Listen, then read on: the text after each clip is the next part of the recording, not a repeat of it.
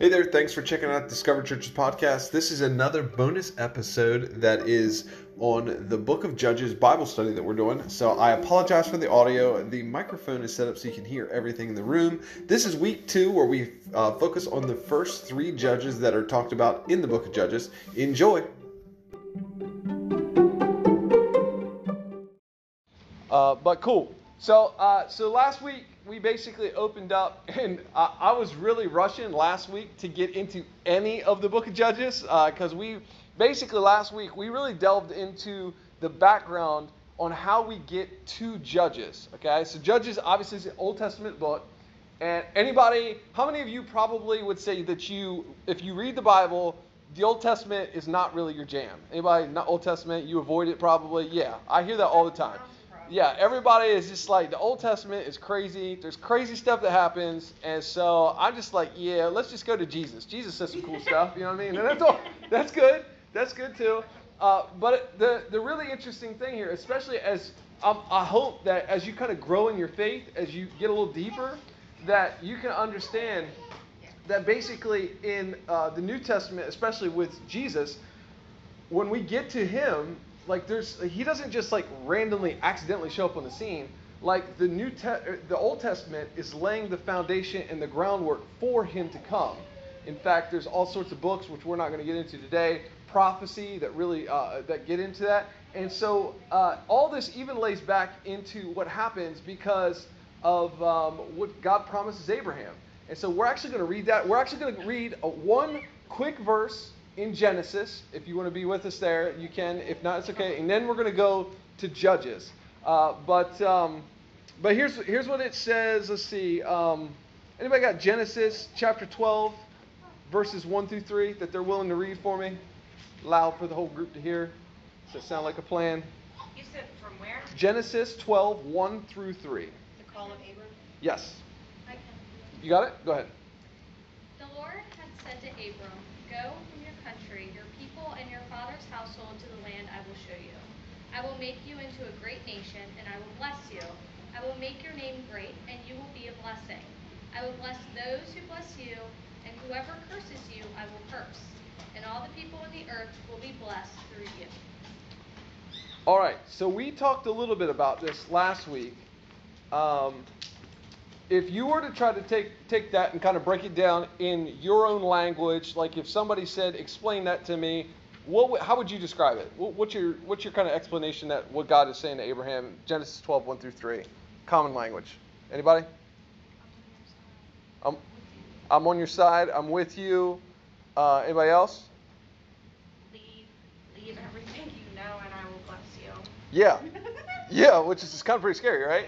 Yeah, because God's basically saying, hey, you know how you're nice and comfortable right now? Yeah, leave all that. And I'm going to take you somewhere. I'm not going to tell you where you're going to go, but we're going to get there. It's going to be good. Trust me. You know what I mean? And so, which is basically the theme of the entire Bible, right? It's like, Jesus is like, no, don't worry about it. Sell everything you own. Come and follow me. And everybody's like, okay. You know, it's like, okay, let's see how this goes. So one of the things that I think is incredible about, again, getting us from the Old Testament to Judges all the way through even to Jesus' time, right, is when God is making this promise to Abraham, right, he basically goes on to say, hey, through you all nations are going to be blessed. You're going to be a blessed people. Basically those who bless you, I'm going to bless. Those who curse you, I'm going to curse. He goes through this whole list, and there's all sorts of promises that God makes to Abraham. And basically when we get down to it, when we ultimately look, the fulfillment of this is Jesus Christ. Because when Jesus Christ comes, he doesn't come just for the Jewish people. It's not just for the nation of Israel, but it's for everybody. It's for Jews and Gentiles. And so I think that is really, really awesome. So we go from Abraham. Father Abraham had many sons, and many sons had Father Abraham, right? So we go from Abraham, and then after you go through, I think I've got to figure out how to have my computer and stuff going. Nope, let's go back one. All right, so, no, actually, this one's where I want to be. All right, so I know this is a little bit blurry, and so I apologize. By the way, if you all don't know, I forgot my computer, so I had to get a backup computer, and it's crazy. All right, so this is, all right, what you're looking at right here, you can see it. you're looking at a genealogy chart starting at Noah. We start at Noah. Why? Flood. Everybody else was gone. All right, so you got Noah and my boys' 3 sons, Shem, Japheth, and Ham. Don't name your kids Ham or any other lunch meat. That's what we talked about last week. All right. So anyway, we really talked about last week how a lot of these people that we're going to read about just in a second in Judges are all, not all of them, but lots of them are descendants of Ham. They're all interrelated. Obviously, this goes back generations and generations and generations, right? But what we see is we're going to kind of fast forward from Noah to Shem all the way down, which we get to Terah, Abraham. All right, Father Abraham is where we are. We know that Abraham ended up having a son, Isaac. Isaac has Jacob. Jacob has multiple children. Out of Jacob's multiple children, that's where we get the 12 tribes of Israel. Okay, out of the 12 tribes. 12 tribes, you guys, we all know, if you've seen the cartoon version, you guys remember the Prince of Egypt and Joseph. Anybody remember the cartoon version of Prince of Egypt? It's bad. That's showing my age. That's a little bit dated. We're like, this is the jam. You know what I mean? I remember the Sunday school felt. Felt, yes, felt word. Yes, Yeah. felt Joseph. Here. Yeah, felt Obviously, Joseph is one of the ones he's the son that's one of the ones that's really talked about because he had the coat of many colors. He got a musical on Broadway out of it. It was a big hit for a lot of people. But we know that with this, and you kind of can't see all his sons. There's Joseph and Benjamin down here. So we see the 12, and if you remember back in the story, okay, we get back into Genesis before we get into Exodus, that Joseph sold into slavery, ends up in Egypt. When he ends up in Egypt, starts out as a servant, slave, ends up basically second man in charge over the whole nation of Egypt.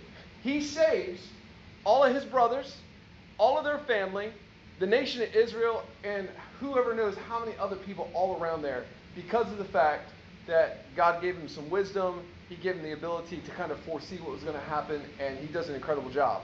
We know, because you also remember when you get to Moses, we get to Pharaoh, oh, let my people go, right? So when Joseph shows up on the scene, Israel they're not slaves, they're not anything. But because they grow so much, they basically become imprisoned. The Egyptian people put them into servitude and slavery. And because of that, Moses shows up. He liberates the people. What do? They go out into the desert, right? We wander for 40 years. We wander for 40 years because, anybody remember why we wandered for 40 years? Huh? Complaining. Yeah. Complaining. Isn't that funny? Complaining could get you stuck for 40 years in the same thing, doing the same thing. There's a whole other message in that we're not going to talk about tonight. But Theories on that. But we see, right, because they're disobedient, they complain, they don't think they can do what God's told them to do, they get stuck. Out of 40 years, they wander because of Moses' disobedience. He doesn't get to go into the promised land, but the 2 of the 12 spies, which is Joshua and Caleb, the only ones of their generation, they actually do. They get to go in. That is where we find the beginning of the book of Judges. Okay, at the beginning of Judges, Moses has just died.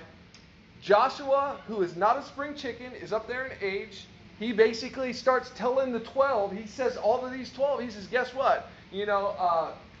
Gad, you're going to go here. Asher, you're going to go here. Dan, you guys get to go here. He basically breaks up the 12 tribes into areas.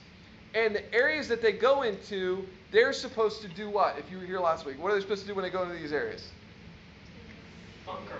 Conquer. They've got to kick everybody else out. All right?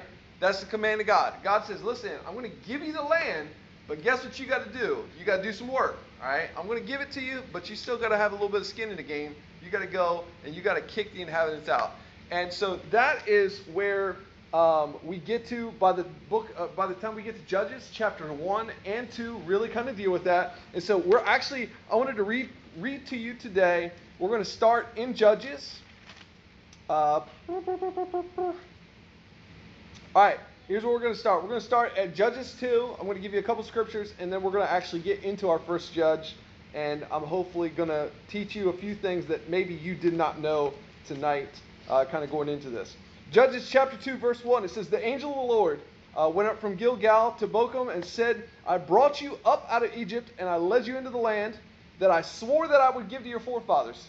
Abraham, okay? That's what he's saying.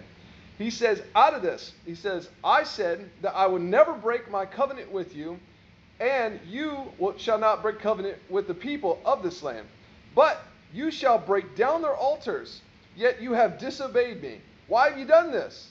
And in verse 3 he says, now therefore I tell you that I will not drive them out before you, but what are they going to do? They're going to become thorns in your side, and their gods will snare you. And now if you jump over to verse 10, this is where we really ended up last week in verse 10. This is, to me, this is just a really sad scripture. Again, there's lots of sad scriptures, but this is one that kind of gets me, because in verse 10, he says this, after that whole generation, okay, that had been gathered to their fathers, in other words, they'd all died, another generation grew up who knew neither the Lord nor what he had done for Israel. Now, here's the incredible thing. We're not that far away. By the time we get to verse 10, we're not that far away from the same people group that crossed a river on dry land. We're not that far from a time when God was dropping quail and manna, dropping bread for them to eat in the desert, right? We're not that far from it. We're two generations. That's all it is. It's 2 generations. In 2 generations, all of a sudden, nobody was doing really what God wanted them to do. And so we see that obviously God is really upset about this. And because of this, he says that the people that you're supposed to drive out, you're not doing what you're supposed to. So that means there's going to be some consequences to this. Now, in verse 16, here's what it says, okay? In verse 16 of chapter 2, then the Lord said, then the Lord raised up judges who saved them out of the hands of these raiders.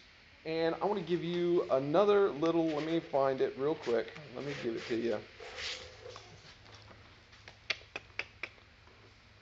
If I can get my computer to work. All right, yep. Well, here, I'll show you this one. This is the other one we talked about last week. This one, this is a great one. I think this was, Scott, is this the one you were Google searching, right? Yeah, this is the one. You can actually Google search this. I didn't make this. It's way too neat and legible if I made it. But what you see is you get the 12 tribes and the moms who raised them. You get some of the key figures, and then we see that the 12 territories get divided up. By the way, if you would notice, and if you read in the Old Testament, you see that Joseph, right? Joseph was one of the 12 sons, but you never see any reference to a tribe of Joseph, okay? Joseph received a double portion of blessing, right? And because of that, his 2 sons, Manasseh and Ephraim, actually inherit. So you'll see the tribe of Manasseh, you'll see the tribe of Ephraim, but not the tribe of Joseph. But basically, those 2 are Joseph's kids. They're his descendants. They're his ancestors in the way that this breaks down. It also will show you, and I'll show you this in the map form in just a second, how the 12 territories was split up between who was in the west, who was in the east. And I think that is actually the next, yeah, here we go. So this, by the way, is somewhat color-coded. You can also fairly easily find this if you wanted to search. This will help you to understand, because remember, the judges are not kings, okay? So there's only 2 judges. We'll talk about one of them tonight. There's only 2 judges that really help to rule over, that help free the nation of Israel from the whole area here, okay? All the other judges, you can actually see, are localized to certain regions. Because what's happening in these regions is they're getting attacked from outside forces, and it's only affecting, the north, or it's only affecting the side over here once they cross the Jordan River, or they'll come up from the south, okay? So you'll see how that's all kind of broken down. Does anybody have any questions about anything so far? You hanging with me? Okay, all right, hang with me, all right? I know I'm trying to make sure I don't spend so much time on recap we don't get anywhere. All right, so here we get into the first judge. We're going to be in Judges chapter 3. We're going to start in verse 7. And Here's what it says, and this is a common theme. This is a common scripture. You'll see this like 25 times in the book of Judges. Okay, the Israelites did evil in the eyes of the Lord. They forgot the Lord their God and served Baal and Asherah. And so the anger of the Lord burned against Israel, and he sold them into the hands of the Cush. I'm not even going to try to say the last name of the king there because I'm too Sussex County to do that. All right, but here's what you basically find. They get sold into slavery, and out of our first one, we have our first judge, Othniel. Othniel is how you say his name. It took me a long time to practice making sure I didn't mess up Othniel, okay? But we see Othniel is the first judge that we find happen here. The first judge, Othniel, we really don't find a whole lot about him because basically we find that he...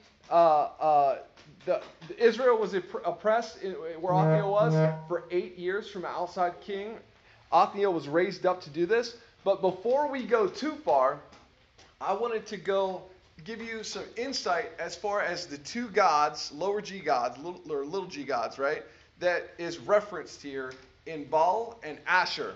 Because you're going to see there's a ton of scripture.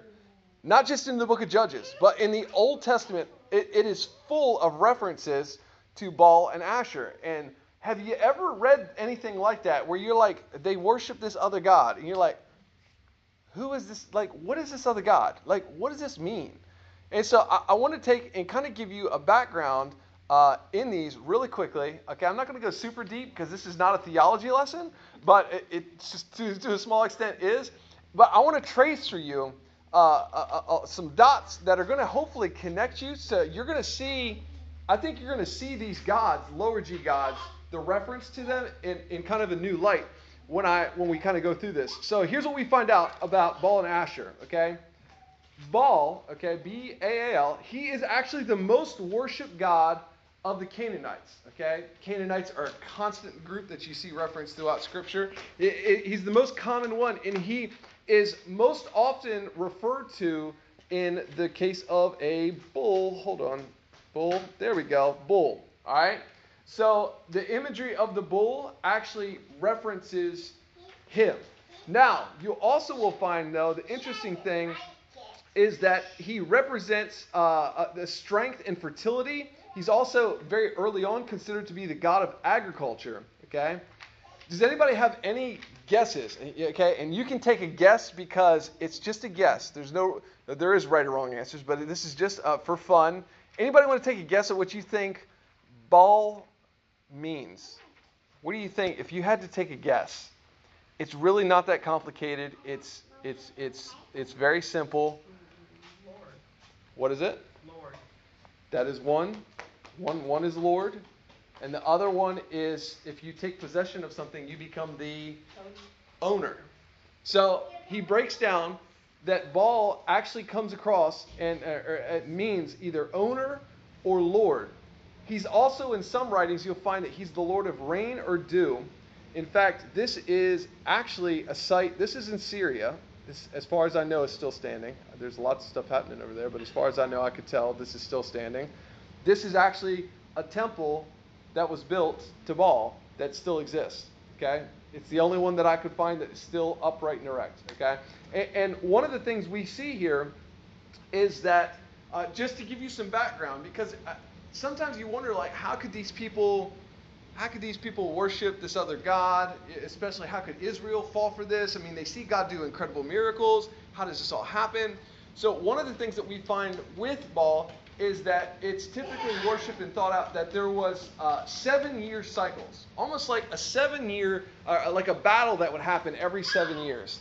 And in the battle that took place every 7 years, if Baal won, then we'd have a great 7 years. It would rain, there'd be crops, everything would be hunky-dory, we'd be super excited. But if he didn't win, he had a battle of Mot, M-O-T, and so if Mot would win, then guess what would happen? It would be 7 years of drought and plague, and all these things would happen, and it would just be, Mot was considered the god of the underworld. So 7 years of plenty, or 7 years of drought. You also will see the number 7 obviously ties biblically in there a little bit to a certain extent.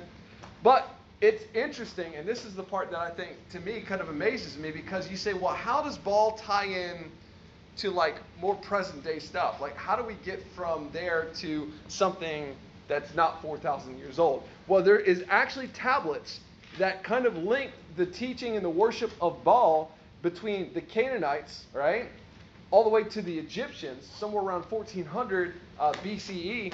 And then as we get, the lines actually get connected further, because Baal also becomes adapted as a Babylonian god. And Babylonian, they shorten it to Bel, B-E-L. And so out of the Babylonian gods, he ultimately, you can realistically connect the dots from Baal all the way to the Greek god of Zeus. Like, literally, because we got to remember, we all know language doesn't stay the same, right? Language changes over time, which is why you can grab a King James Bible and understand like 3% of it, right? Because nobody talks like that no more, right? So if we know that language changes over time, we have to also understand that, especially when we're talking about centuries, nomadic people, that the worship of gods and the religions and traditions would change over time too as people move, because every time a group would move off and go away, then the traditions would slowly over time, they would change, right? They would become different. So to me, it's interesting to me that we can basically, you can draw the line from the Old Testament, really before Judges, right? And basically get that people still have the same theology and ideology all the way up to the Greek and Roman gods. Like the line carries all the way across. And so now if we take just a second, right, to look at Asher. Now, if you look at Asher, Asher has many spellings in Scripture and in historical context, right? There's lots of different ways to spell it. Asher also supposedly has a sister deity, and out of the sister deity, they're both spelled really close. You got to watch, because if not, you get them confused a little bit. But basically, the Greek word that describes Asher has a Hebrew word that ultimately connotates the meaning of shame. So the Hebrew people basically would say, like, hey, if you worship Asher, then there's like this connotation of shame being brought down upon you for doing that. Now, anybody, if you've read any scripture, especially Judges, anybody got to a point where maybe you've read Asher of one of the ways that they worshipped Asher? By the way, female goddess. Anybody remember? What is it? A little bit, some of that sometimes. But one of the interesting things that you see, especially in the book of Judges, that is a representation of Asher, is a pole or a tree. And they would literally, there's no really accurate description or imagery to try to help us understand, like, when they talk about the pole of Asher, like, what that means now. We don't know.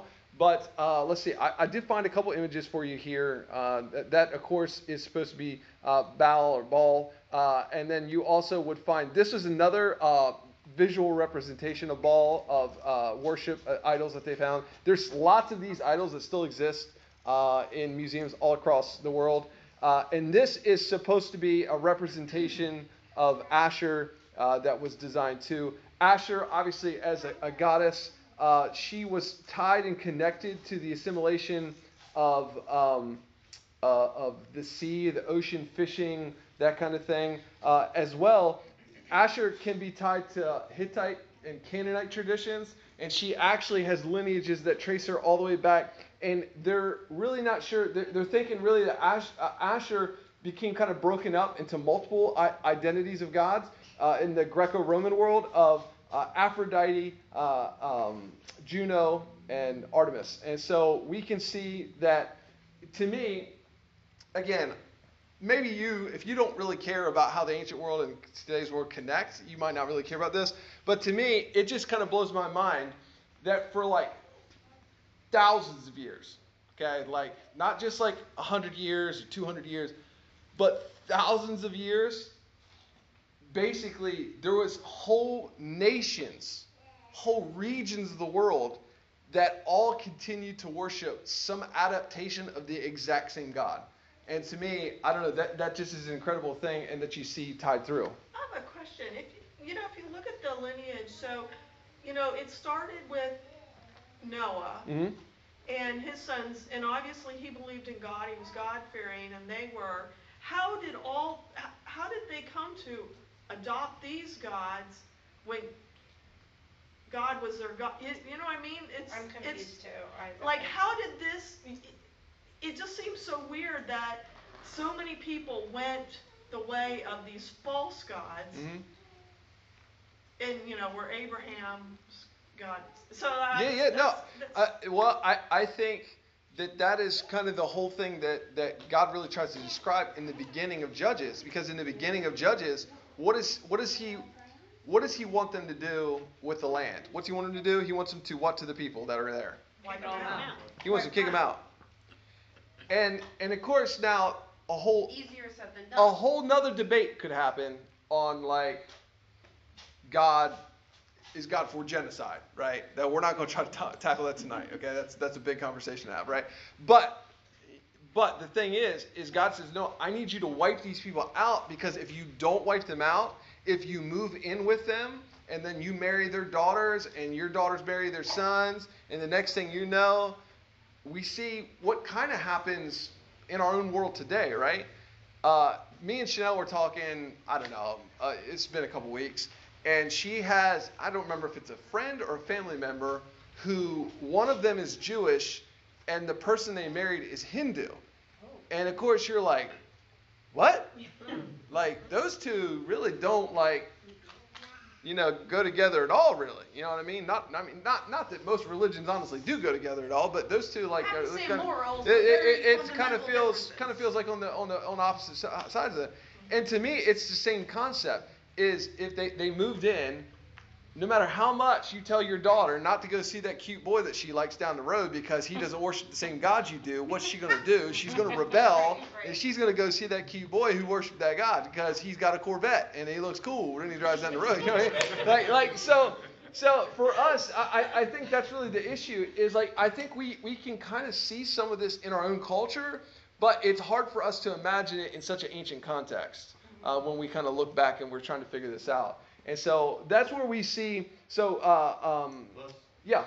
Plus, if you look at the sons, Shem, Japheth, and Ham. Yeah. If you look at each one of those and you see the nations that came out of each one of those ones, that Ham was the one that looked upon Abraham's nakedness, right? Yeah. And a lot of that Canaanites and all that stuff, the Hittites came out of Ham. Yeah, they came from his descendants. If you look at it, Shem was the lineage of everybody that loved the Lord, right?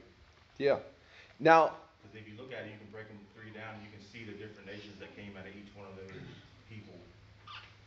Now, one of the things that is a total, again, not to get into the weeds, and we're not trying to get it too in the depth, but like even to show the interesting part about God fulfilling his promises too, and this might blow your mind if you don't know this already, but so we read in Genesis, what did God tell Abraham he was going to do? He was going to do what? He's going to make him a great nation. He was going to bless him. Through him, everyone was going to be prospered, all this other stuff. And everyone would be blessed. Yeah, everybody's going to be blessed. And the incredible thing to that is we know that if we read Scripture that for Abraham, that Isaac wasn't his firstborn son, was he? No. No, he had Ishmael. And the interesting thing is guess what? And this is one of the things I think is so incredible about God. When God makes a covenant with somebody, he keeps the covenant.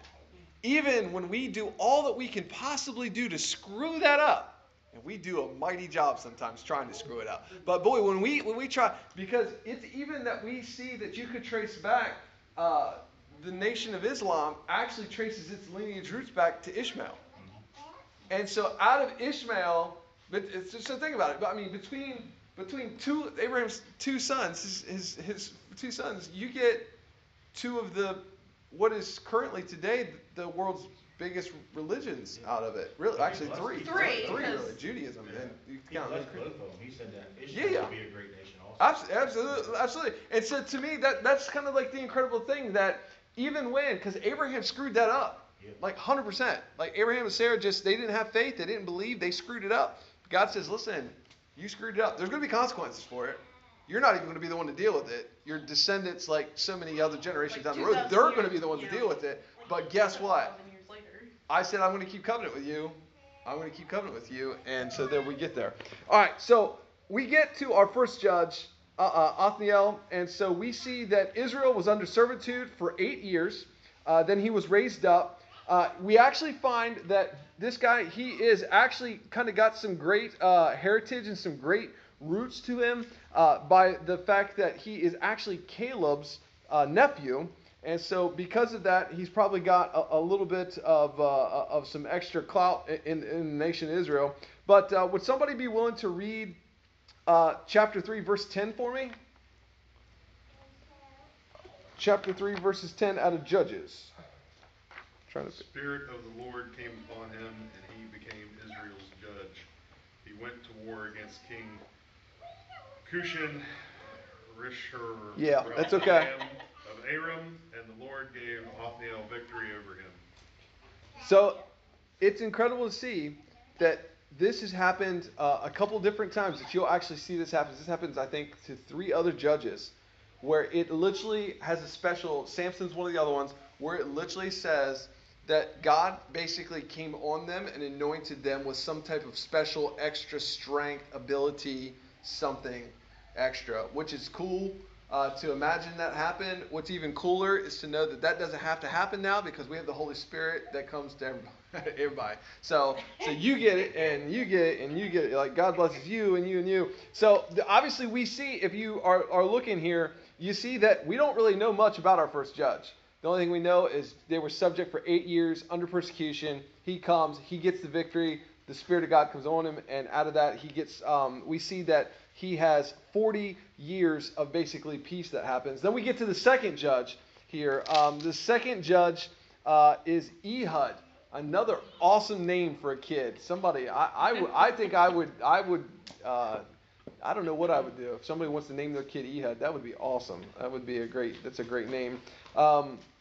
But what do we see in verse 12? What's it say? Verse 12, it says, once again, what did Israel do?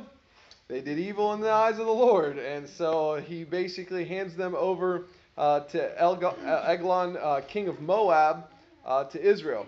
And so, again, so here, just to give you, okay, we got Othniel is down here. And so, as you see, we've got Ehud in the middle here as well. Ehud is one of the ones that actually has, he kind of helps unify everybody. We see that the Moabites, the Amorites, and the Amalekites were in this. One of the things that you see, I think it says on here, right? Yeah. So we got Moab here, okay? One of the things that is kind of a little bit difficult to understand, does anybody kind of, you know this, don't overthink it. Anybody know what all this is? What all this is? What type of geography are we dealing with here? Deserty mountains. Deserty mountains, okay? I was gonna say sand. Yeah, sand. Lots and lots of sand. That gets everywhere. Could you even fathom it? I couldn't even imagine. Like, sand gets into all the places sand should never be in, right? All the time. All the time. So what you find with a lot of these tribes is that they're actually, or with these people, is that they're actually nomadic people, right? So when we say Moab is here, but that doesn't mean, like, there's certainly going to be some cities, or, you know, some fortified areas for Moab. But for the most part, a lot of these places, they're hurting, you know, and they're moving. They're constantly on kind of the move, because guess what they got to do if you live in the desert? You've probably seen movies or TV shows about this. You got to go where the water is. You got to go where the vegetation is, because the vegetation is there, but it's only there for a certain time out of the year and all that kind of good stuff. So we see that because many of these tribes were nomadic by nature, one of the things that happens with them is they become really good and notorious raiders and fighters, right? Think about them basically as desert Vikings, right? They would just would find a group of people, go up, take what they wanted, kill whoever resisted them, and then roll out. And they could just kind of come and go as they please. And then we see that thing with Ehud here is in verse 15. Anybody want to read that for me? Verse 15. That's okay. If nobody does, I'll read it. But I'm trying. Again, the Israelites cried out to the Lord, and he gave them a deliverer, Ehud, a left-handed man, the son of Gera, the Benjamite, the Israelites, sent him with tribute to Eglon, king of Moab. Yep, Eglon, king of Moab there. And so we see, anybody, what's one of the best things that comes out of knowing anything about Ehud? What do we find out about him? He's a Lefty. He's a lefty. Are you a lefty? You lefty? Right. 2 lefties? 3 lefties? All right. All lefties know what? What do all lefties? My son's a lefty. What do we know about lefties? What's the one thing that a left-handed person complains about, just in general? What is the world not set up for? It's a right-handed world. It's just We were in pre-K, picked up our first set of scissors. Exactly. Yeah. Or trying to write and you're smearing all the ink. You know what I mean? As you go. Notebook, Yeah. so I Exactly. can keep going. Yeah. Exactly. Yeah. So one of the incredible things here is we see that Ehud is actually a left-hander. One of the things that we kind of don't know about Ehud, okay, this is kind of like some study of the character of who he is that for Ehud being left-handed, we anticipate that because he was left-handed, and not just, it doesn't say he was just left-handed by choice, but it basically indicates that there was something wrong with his right hand. Like, maybe it got hurt at some point in time, he didn't have it anymore, or maybe there's some sort of like birth, whatever. We don't really know what it is, if he was just disabled or what the case, but we see that he's left-handed, and like we said, everything is harder left-handed. We live in the right-handed world. And so, but the real kicker here is in ancient times, especially according to the situation around your left-handedness, it was not considered to be a really like a great omen or a great tell. You were not considered to be a blessed and highly favored person being a left-handed person, because it's just kind of considered this impairment. We see by verses 16 to 18 that he is in charge of basically presenting the tribute, right? All the goods and services that they were due to owe the king that was oppressing them. And we see that Ehud decides to do something a little sneaky while he goes in. He takes a blade. By the way, if you want to know how big his blade is, he's got an 18-inch blade strapped to his thigh. Like he's got a mini sword strapped to his leg, okay? I would tear my leg. I'd be bleeding right to death. I'd kill my own self accidentally. And so what we see is with Ehud, and the reason Ehud's name is up here is because we see the Moabite king actually moves his like kingdom, his throne, right, his capital, over here towards Gilgal, where Jericho is, and he actually crosses the Jordan River in order to do this, because he's basically taken that much territory. He's got that much space. Well, we see that Ehud decides to go visit the king. Remember, he's got this 18-inch blade strapped to his right thigh. When he goes in, he decides to play cool. He decides to play slick. He kind of gives the king, listen, like, hey man, I got a secret to tell you that only you can hear. It's for your ears only, friend. And the king, here's one of the things, because you might ask the question, why would the king dismiss everybody out of the room with this person who's not one of his, like, who is his subject, but is his subject by oppression, right? And so this is why one of the general thoughts that Ehud was not considered, probably viewed as a threat, most likely because if he had something wrong with his arm, his right arm, you probably would be like, oh, this dude's just got a message from where he's coming from, right? So we see, I'm not going to go into all the gory graphic details too much, but he pulls out his 18-inch blade. He sticks it into said king, who, by the way, is described in Scripture as like grotesquely fat, okay? I don't know how fat you have to be described as grotesquely fat in Scripture, but you got to be pretty big, okay? You can't see the dagger when he gets stabbed. Yeah, the 18-inch dagger is all the way in, my man. And you can't tell. And according to which translation of Scripture you read, this is why y'all need to check out. Like you gotta read the Bible. My man is so fat, his fat swells up and eats the other hand of the handle to the point that Ehud cannot pull his sword back out. Okay, that's how big my man was. So Ehud. There's one, I don't remember what translation it is, but basically talks, and again, I'm not trying to get too gross on y'all, because I don't know if you've ate dinner or not tonight yet, but I mean, like, it talks about his insides, some of his nasty insides coming on the outside, so it was gross, it was a mess. And so the interesting thing, and why this all plays out, and why this is interesting, because Ehud, of course, he's like, Score one for me. Gotcha, big boy. Okay, so Ehud goes over. He actually closes the door to the chamber from the inside and locks it. He actually basically flees over a balcony, and he gets safely away. Well, meanwhile, obviously, this is the king, right? And the king's people come to check on him, and they're knocking on the door, and they're like, "King, dude, you all right?" And so they probably noticed an odor, because it says in Scripture, they're like, "Well, he must have used, the chamber pot to relieve himself." No, friend, that is just him. That is just his smell now. And so then after some time, we find out they bust the door down.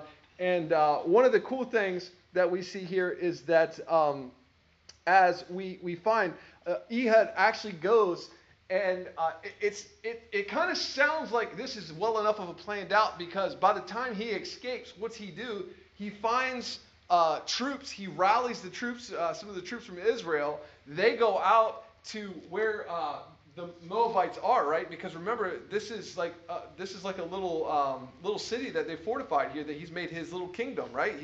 He's got his throne room there, and he's chilling, he's hanging out. Well, by the time we find out that the king is dead, can you imagine, like, what happens anytime a monarch dies, especially in a situation like this? What do the subjects do? What do they do? Go crazy. They go crazy. They go bananas. They don't know, because they don't know what to do, right? They don't know what to do. So basically, we find that the Moabites basically are doing a combination of fighting and fleeing, getting out of here as fast as possible. But Ehud is ready enough for this, because guess what Ehud does? He basically brings all the guys, and as they're trying to get back across the Jordan River, they don't make it. Ehud and the army, they come and they mow him down. And one of the things I think that is really cool to see about this is, and this is just like, there's so many great lessons that we find from the book of Judges, but one of the ones I think from this is, like, we just see that, like, God uses everybody. Like, to me, that's one of the cool things. So we don't know maybe Ehud's whole story as far as why he was left-handed or what happened to the whole situation there. But God says he doesn't care if you have an impairment or what you think. Moses was a stutterer. It doesn't make any difference. God says, I will promise you, I can take what you think is an impairment. I'm going to put it into my will, and something incredible is going to happen. And we see that out of this, some freedom happens for Israel. In fact, it says in verse 30 there, out of chapter 3, that the day Moab was made subject to Israel, the land had peace for 80 years. 80 years. So 80 years, all of a sudden, because Ehud was a great left-handed swordsman with that 18-inch thing strapped to his thigh, he was ready to go. And we'll wrap up here for tonight with our third judge that we're going to talk about. And I did have, and I'm going to ask you guys how you would feel about this, because we get to our third judge, Shamgar. My man, I feel a little bit bad for him, y'all. Okay, my man, you know how he made the Bible? One verse. My man made the Bible in one verse. He says, after Ehud came Shamgar, son of Anath, who struck down 600 Philistines with an ox goad. He too saved Israel. And you're like, and so, I don't know about you, but when I got to heaven, and after I found out the Bible was written and it was put down, I'd be like, really? God, I get one verse? Do you know how? Do you know how hard it is to kill 600 dudes? Like, and by the way, if you don't know, I wanted to enlighten you all here tonight with a picture. There it is. All right, there's actually another one here, another option. Basically, it's about an 8-foot spear with a pointy stick with a hook on the end of it. So in general, the way that this is thought to have worked. These still exist, by the way. People that actually use ox to till use stuff like this still. Basically, one part of it's to poke the ox, because if you've ever seen oxes, they're very big, so they need a little bit of persuasion sometimes. So it's to pick, but it's also got the sharp hook, because if you're tilling, if you've ever tilled, especially, I've only done it once or twice in my whole life. It's horrible. I don't ever suggest anybody does this. But if you till anything with a single plow, especially if it's a little bit wet outside, what happens? All that stuff wants to do what to your blade? Stick to it. So then you got your stick, so you can sit there and you can stab it and clean it, and you can get it all straightened out, so you actually can continue plowing and doing your work. So listen, I want to ask you if you could for next week, if you're able to be here, I want to encourage you to read chapters 4 through 6. 4 through 6, we are going to get in to Deborah. Deborah has got a really cool story. Deborah, she is the bad woman of the book of Judges. So I'd highly encourage you to check that out. But before we kind of move on and we close up for tonight, does anybody have questions or observations or even a funny statement? Yeah. I have 2 questions. Yeah. First question is, so God was not co-signing these false gods, these people that were being worshipped, because he says only worship. You can't worship 2 gods, right? So these were like, God was not telling us to worship them. They were just false. Yeah, because basically what he says in the beginning, he says, because you've been disobedient to me, these other people are going to stay there, and they're going to be like a thorn in your side. Okay. So basically, I could kind of equate this to saying, like, we all experience, and everybody's a little bit different in this, right? We all just in life have some general temptations, right?